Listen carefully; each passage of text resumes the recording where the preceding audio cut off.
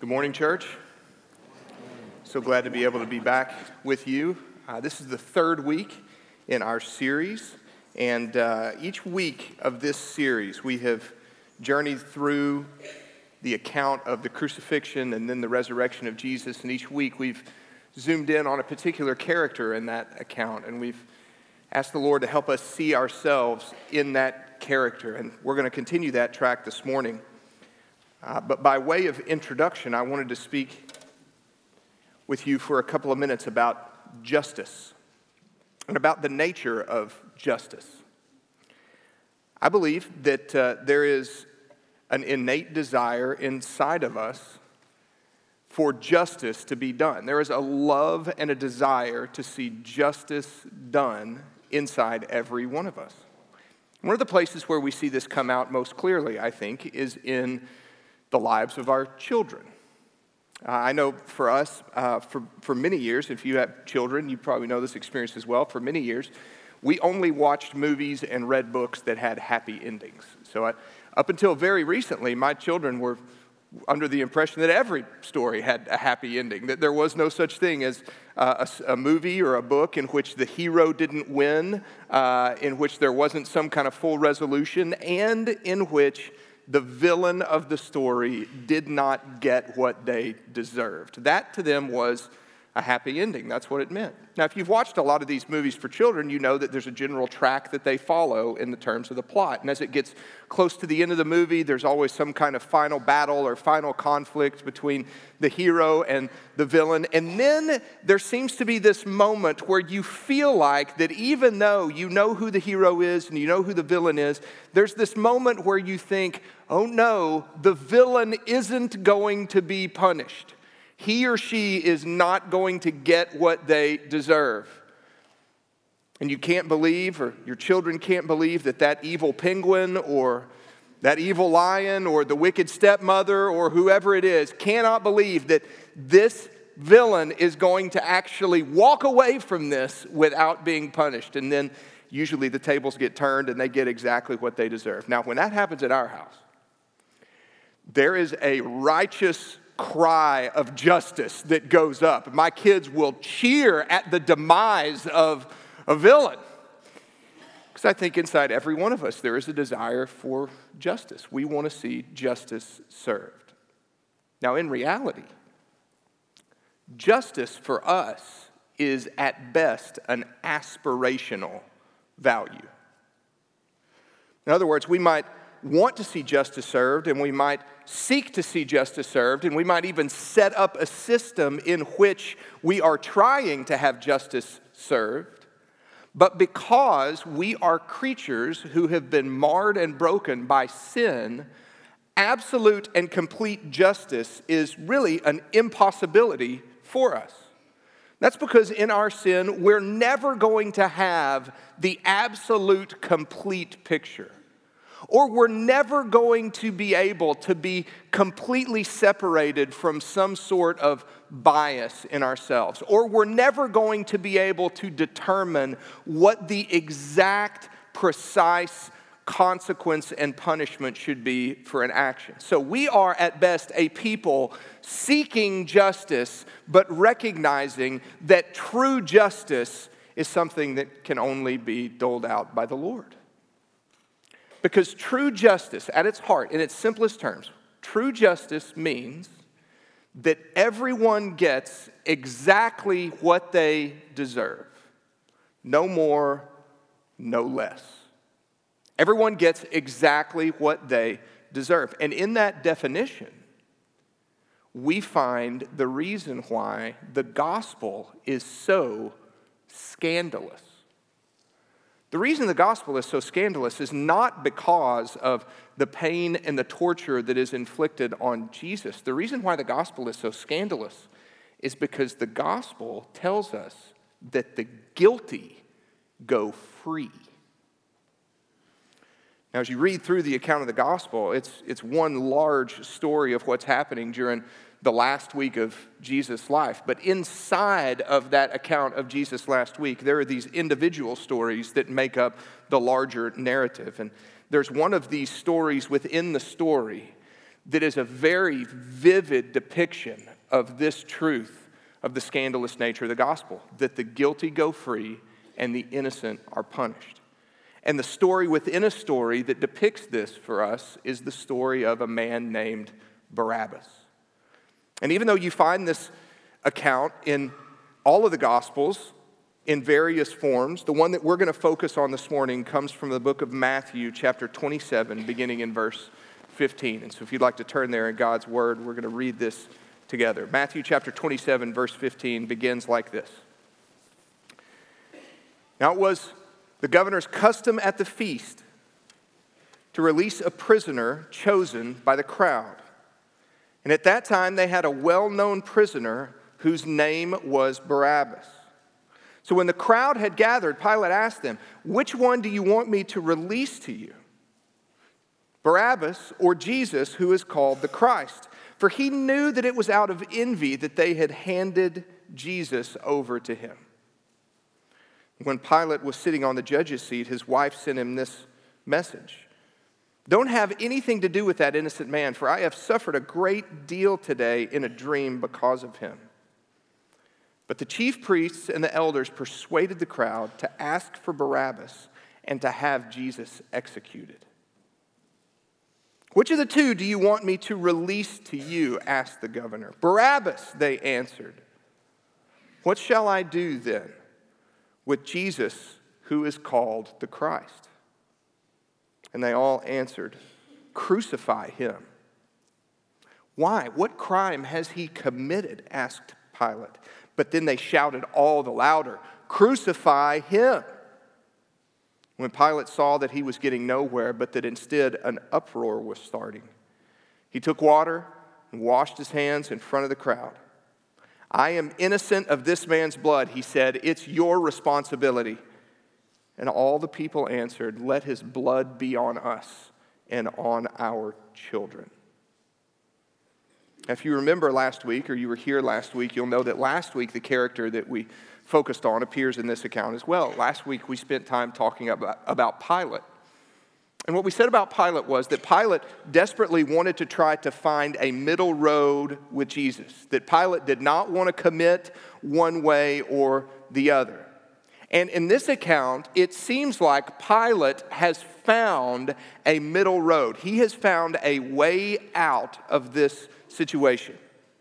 Now, when Pilate presents this choice to the crowd, he has two priorities in mind. There are two things that Pilate wants to accomplish in order to get out of this situation with Jesus.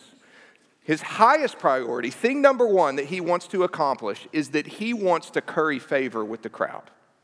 He wants to be the popular politician. So he wants to make sure that he is giving the crowd what they want. That is priority number one. But there's a secondary priority that Pilate also wants to take care of.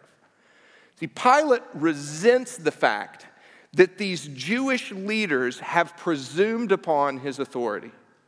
Now, the Jewish leaders know that they don't have any power to execute someone. They're under Roman rule. But they have backed Pilate into a corner. They have forced his hand, and he doesn't like that.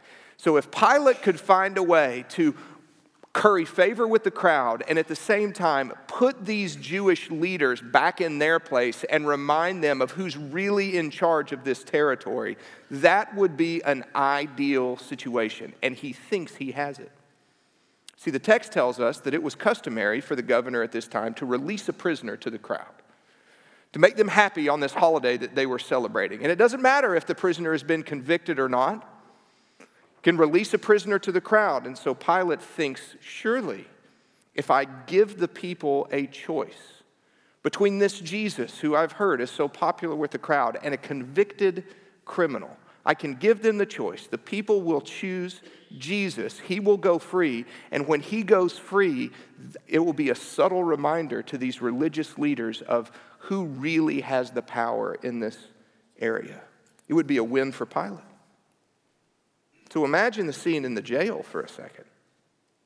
Here's a man who has been tried and convicted. There's no question about his innocence. He is absolutely guilty. And more than being guilty, he's actually already been sentenced. And all he's doing is just killing time until the day of his execution. He's waiting inside of some dank, dark jail cell. And then he hears the door open.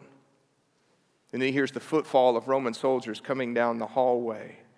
Dust is kicking up as they make their way toward him. And then he hears the key go in the lock and turn. And then he hears the rusty hinges squeak. And he thinks to himself, well, this is it. Convicted. The day has come. Nothing I can do to escape now.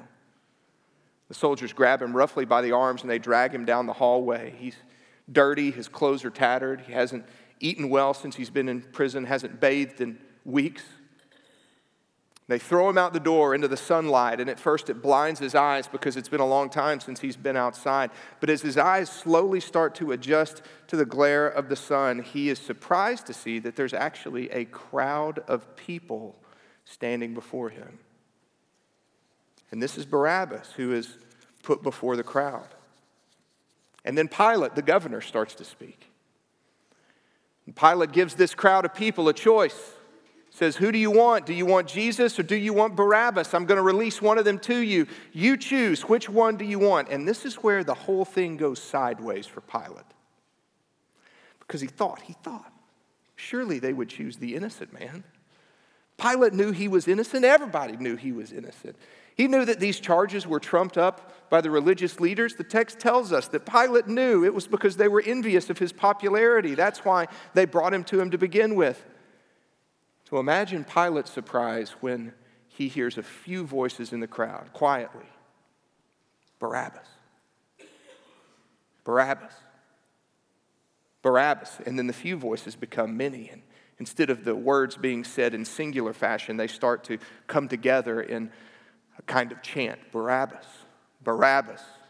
Barabbas. And with each time they say the name, the voices get a little bit louder and the pitch of the crowd gets a little bit more violent. And Pilate looks out and realizes that suddenly this crowd that was before him is quickly turning into a lynch mob. He sees violence and anger in their eyes. They are bloodthirsty. Barabbas, Barabbas, they chant. And then about the innocent man that's standing there, they wave their fists in anger. And through gritted teeth, they yell, crucify him. And so Pilate bends to the will of the crowd. The guilty is released. The innocent is punished. The guilty is released. This is a microcosm of the gospel. Because the story of the gospel is that the guilty go free while the innocent is punished. Now, if that's the story of the gospel, and we are Christians here this morning, then that means that I can say, and you can say, we can all say this together, that in this story, I am Barabbas. And in this story, you are Barabbas. Now, if we start piecing together the account from the other Gospels, we start to learn a little bit more about who Barabbas is, and it convinces us even more that that's true, that we are collectively Barabbas in this story, the guilty one sentenced to death. We know, for example, from the accounts in Mark and Luke that Barabbas was not just a criminal. They tell us specifically that Barabbas was convicted of the crime of insurrection. So he was a rebel, that he had spent time, at least on one occasion, trying to throw off the authority of those that ruled him. So Barabbas was a rebel. And I'm a rebel, and so are you. This is what sin is at its core. So we make a terrible mistake when we think about sin that we commit as just being a wrong choice or just an occasion of a bad move or a little oops that we kind of made. That's not what sin is. Sin at a fundamental level is rebellion against the rule and the reign and the authority of God who created us and created the world. As our creator and creator of the world, the Lord has set up rules by his authority by which he expects us to lovingly and joyfully submit, confident in his good character as our king. So every time we go against What the Lord has said is his revealed will for the world. Every time we commit an act of sin, what we are implicitly saying with that act is that we refuse to live under the authority of God and would rather live under our own authority. Or in other words, we're saying that we believe we know what's best for us better than you know what's best for us. So we rebel against this authority. We are rebels, just like Barabbas. But the Gospels go on and tell us more about Barabbas' specific crime of rebellion. The book of Mark tells us not only that he was a rebel, tells us that he killed a man during this rebellion. So Barabbas is a rebel, but Barabbas is also a murderer. And I'm a murderer, and so are you. Now, of course, you might push back here and say, well, not really. Not really a murderer. Have not ever actually committed that physical act. And yet, if you believe what the Lord Jesus says just several chapters earlier in his Sermon on the Mount in the book of Matthew, that we have committed this sin, because as the Lord would talk about murder, it goes well beyond the physical act of taking someone's life. Jesus says if you've thought ill of someone in your heart, if you've wished bad upon someone in your heart, then you have committed murder. I've done that. You've done that. Barabbas did it physically. So Barabbas was a rebel, Barabbas was a murderer, and so are we. But then Barabbas went free. Convicted, tried, sentenced to death. No hope of this reversal. He is moments earlier sitting in a jail cell waiting for his sentence to be fully carried out, and then he finds himself walking from a platform free. Free to go to dinner, see his family, take a shower, play with children, go to work. Whatever it is he wants to do, he's free. And if you're a Christian here this morning, you also are free. That the Lord has freed you. He's freed you from the bondage of sin and death. He's freed you from the eternal consequence of the sin that you have committed. He's freed you. So just like Barabbas was a murderer and a rebel and then released, so are we. Rebels and murderers, and yet released because of the gospel. The story of Barabbas is our story in one way or another because it's the story of the gospel. It's an amazing thing when you think about it, and scandalous when you think about it even further. I remember when I was 10 or 11 years old, I had a friend come over to our house. My parents weren't home for the afternoon, and so I had a friend come over, and he happened to bring with him every 10 or 11-year-old boy's greatest dream come true, which is a bag full of firecrackers. So we lived in the middle of a community. There's not really an appropriate place to pop off firecrackers in the middle of town, and so we did what any red-blooded American boys would do. We popped them off in the garage. So 45 minutes, an hour, that's all we did, just lighting firecracker after firecracker after firecracker, going off in the garage over and over and over again. And then he went home, and I went and did something else. And then several hours later, my dad came home. And my dad found me in my room, and he said, "Son, I just saw Mr. Johnson across the street." And Mr. Johnson said there was a terrible racket going on in the neighborhood today. There sounded like gunfire or fireworks or something going off all afternoon long. Now, do you know anything about that? No, sir. Not a thing. Don't know a thing. Maybe Mr. Johnson's hearing aid was acting up, because I was outside too. Didn't hear a thing, nothing, not a thing. And my dad said, "Okay." And I just walked away, free. I want us to make sure that we are not thinking of the gospel like this. In fact, if you wanted a better illustration about what's going on here, imagine the same scenario that I just described, but instead of just coming and speaking to me, my father came to me with handfuls full of blown fireworks and presented them toward me and tell me, "I found this in the garage, and not only him telling me what Mr. Johnson said, but actually bringing Mr. Johnson with him. And it's not only him giving verbal testimony, but he said, I actually looked in the garage and I saw you. Now, imagine that. So there you are, convicted by the evidence, nowhere to go, no excuse to make. The only thing you can do is just own the fact that, yes, it was absolutely me. Yes, I knew it was wrong. Yes, I did it. And you sit there and wait for the punishment. And then imagine my dad bringing my brother into the room and punishing him instead of me. See, it's scandalous. The guilty go free. And the innocent is punished. This is what is true of us in the gospel, friends. That we have no excuse before the Lord. Every mouth is closed before God. We don't have a leg to stand on. We are tried and convicted of cosmic rebellion.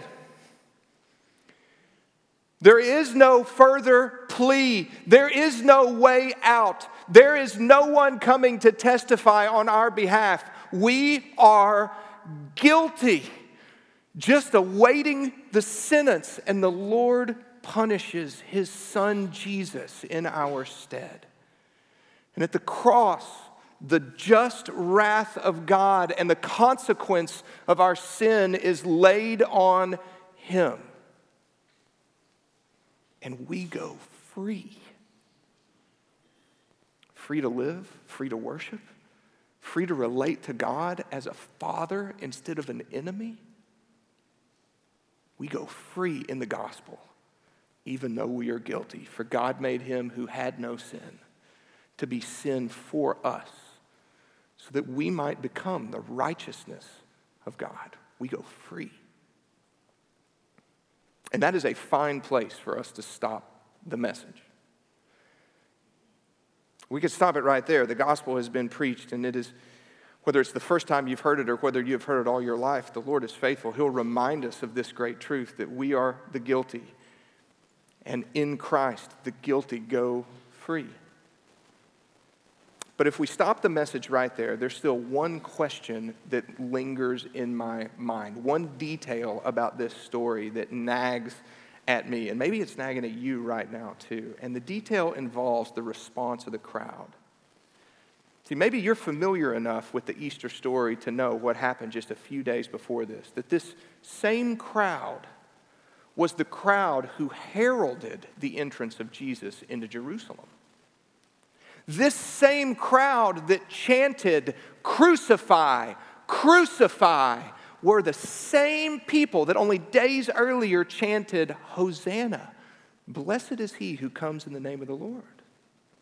These same people who had their fists clenched in rage and pumped them as they were calling for Jesus' death were the same people that had palm branches in those fists that they laid down at his feet. So the question is, what happened? What happened to this crowd that was so ardently and exuberantly in favor of Jesus only days earlier? What happened to make them turn their back on him to the point where they demanded the release of a convicted criminal and the death of the Lord Jesus? What happened? Well, if we go back and again start to piece together some of the details about who Barabbas is, we come to understand this a little bit more. So let's, first of all, just look back at the text and realize that in this text in Matthew, it tells us that Barabbas was a well-known prisoner. So this is not an anonymous prisoner. And once again, the accounts in Mark tell us what his crime was. It wasn't theft, it was insurrection. He was arrested for insurrection. And Luke tells us very specifically that this insurrection or rebellion took place within the city of Jerusalem. Mark tells us that that Barabbas was one of the rebels that were in prison who had committed murder in this rebellion. So we know that there was a rebellion. We know that it was in Jerusalem. We know that Barabbas was a violent part of this, maybe one of the leaders, and we know that he was well known for his crimes. Now, if we bring in another fact from history, it helps us even more, because historians tell us that around this time in history, there were these roaming bands of Jewish brigands. So there were these people who went around and saw it as their job to make trouble for the ruling Roman authorities, that they would cause all kinds of havoc. They would steal from Roman citizens. In some cases, they would even give that money to Jewish peasants. And the peasants loved these people. They thought of them like Robin Hood, folk heroes, guys that were really committed to the cause, guys that wanted to see political change and see the Roman government brought down and the Jewish people have freedom to lead themselves again. And Barabbas was probably one of these people. So are you starting to see it now? This is no common prisoner. Instead, we have a participant, and a violent one in that, in some kind of public political rebellion against the Romans. Now, there's one more detail to drip in here that's going to make it even more clear, because depending on what version of the Bible you read, some versions of the book of Matthew actually tell us Barabbas' full name, which was Jesus Barabbas. Now, that actually shouldn't be surprising to us, because Jesus was a very common name during this time. Be the equivalent of being named John or Joe or something like that in our culture. There would have been 7 Jesuses in his Hebrew class at school, okay? But it does help us see with some clarity what Pilate did, even though he didn't know he was doing it. So I want you to imagine this scenario again. Imagine the question. Here on this side you have one man, and here on this side you have another man. Pilate stares out at the crowd and says, "Which one do you want? Do you want Jesus of Nazareth, or do you want Jesus Barabbas? Come on, tell me, which Jesus do you want? Because I got 2 of them up here." And maybe the crowd heard it more like this. Which Jesus do you want? Do you want this Jesus? Jesus of Nazareth? This Jesus who says, pray for your enemies, love them, and pray for those who persecute you? Do you want this Jesus who, even though you've tried to make him king thousands of times over the last 3 years, has denied that throne? Do you want this Jesus who makes friends with the lowest members of your outcasts? Do you want this Jesus who befriends traitors like tax collectors and prostitutes and sinners? Do you want this Jesus who says, give to Caesar what is Caesar and give to God what is God's? Is that the Jesus that you want, or do you want this Jesus? Do you want this Jesus, the Jesus of action, the political revolutionary? Do you want this Jesus who's not afraid to take matters into his own hands? This Jesus of courage. This Jesus who wants to overthrow the government. This Jesus, the political rebel. You want the Jesus of peace? You want the Jesus of violence? Which Jesus do you want? And maybe over the course of that week, the crowd had come to realize that this Jesus, the Jesus of Nazareth, was not the Jesus that they wanted at all. So you have to realize at this time, the people's idea of a Messiah had little to do with being saved from your sins. They didn't want somebody to save them from their sins. They wanted somebody to save them from the Romans.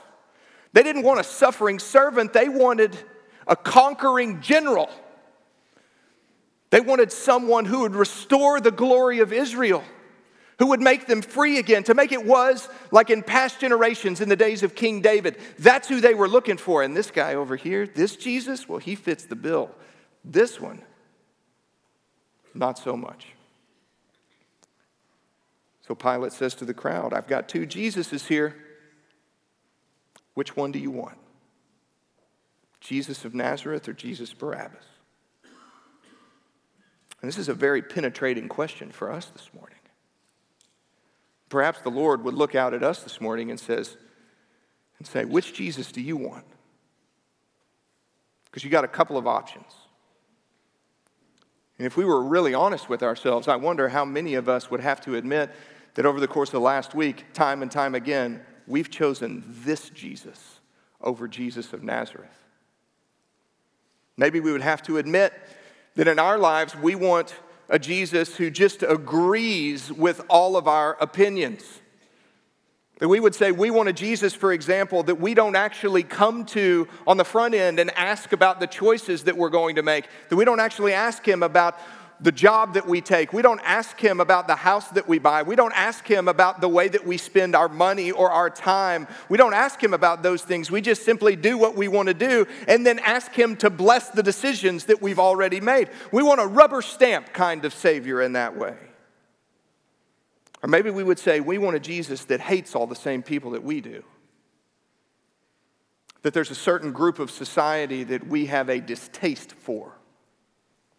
Maybe it's because of their political party, or maybe it's because of their ethnicity, or maybe it's because of their upbringing, or maybe it's because of their whatever. And we want a Jesus that feels the same way about those people that we do. Or maybe there is some belief that we have as an individual or as a family that's a very, very strong personal conviction. And yeah, there's nothing in the Bible necessarily about it, but still, it's really important to us. Maybe it's a particular conviction about how we educate our children. Or maybe it's a particular conviction about how you're supposed to vote or not vote. Or maybe it's a particular conviction about entertainment choices. And we believe this so strongly that we've come to equate it with the gospel. And we want a Jesus that will come alongside us and put his arm around us and say, yes, I agree with you. So the question for us is maybe the same question that the crowd was asked. Which Jesus do you want? Do you want the Jesus that always agrees with you? Or do you want the Jesus that you really need? See, we are not only Barabbas in this story, we are also the crowd that clamored for his release. But there's good news for us today. There's good news for us as Barabbas and the crowd. And the good news is that in just a couple of weeks, this same crowd is going to be here again. And this same crowd is going to look before them and see someone else standing there. And it's not going to be Jesus this time, but it is going to be the guy who denied Jesus 3 times on the night of his crucifixion. And in just a few weeks, Peter is going to stand before this same crowd and he's going to boldly declare, therefore, let all the house of Israel know with certainty that God has made this Jesus, whom you crucified, both Lord and Messiah. And this same crowd that is now chanting, crucify him, crucifying, is going to cry out, being cut to the heart, and say to Peter and the rest of the disciples, brothers, what should we do? And Peter is going to tell them that there is hope for you. Repent and be baptized. Turn and come back. For what you will find amazingly is that this same Jesus that you rejected is offering you eternal life. Friends, I wonder if you would consider this morning, which Jesus do you want? Which Jesus do you want? Do you want the one that always agrees with you? Or do you want the one that the Father has made both Lord and Christ? And if you find yourself looking over the course of the last week or month or years, choosing this Jesus over and over again, then there is such good news for you today. Because you can repent and embrace the one that has been made both Lord and Christ. Father, I would pray that this would happen in our hearts. Help us to deal honestly with ourselves as you deal honestly with us. And we pray, Lord, by your grace, that you would help us to see those moments where we are choosing a Jesus of our own making. And you would give us the courage to admit that we don't actually need the Jesus that we want. We need the real Jesus. Thank you that the gospel is for us, for the guilty, and that in the gospel, the guilty go free. We pray in Jesus' name. Amen.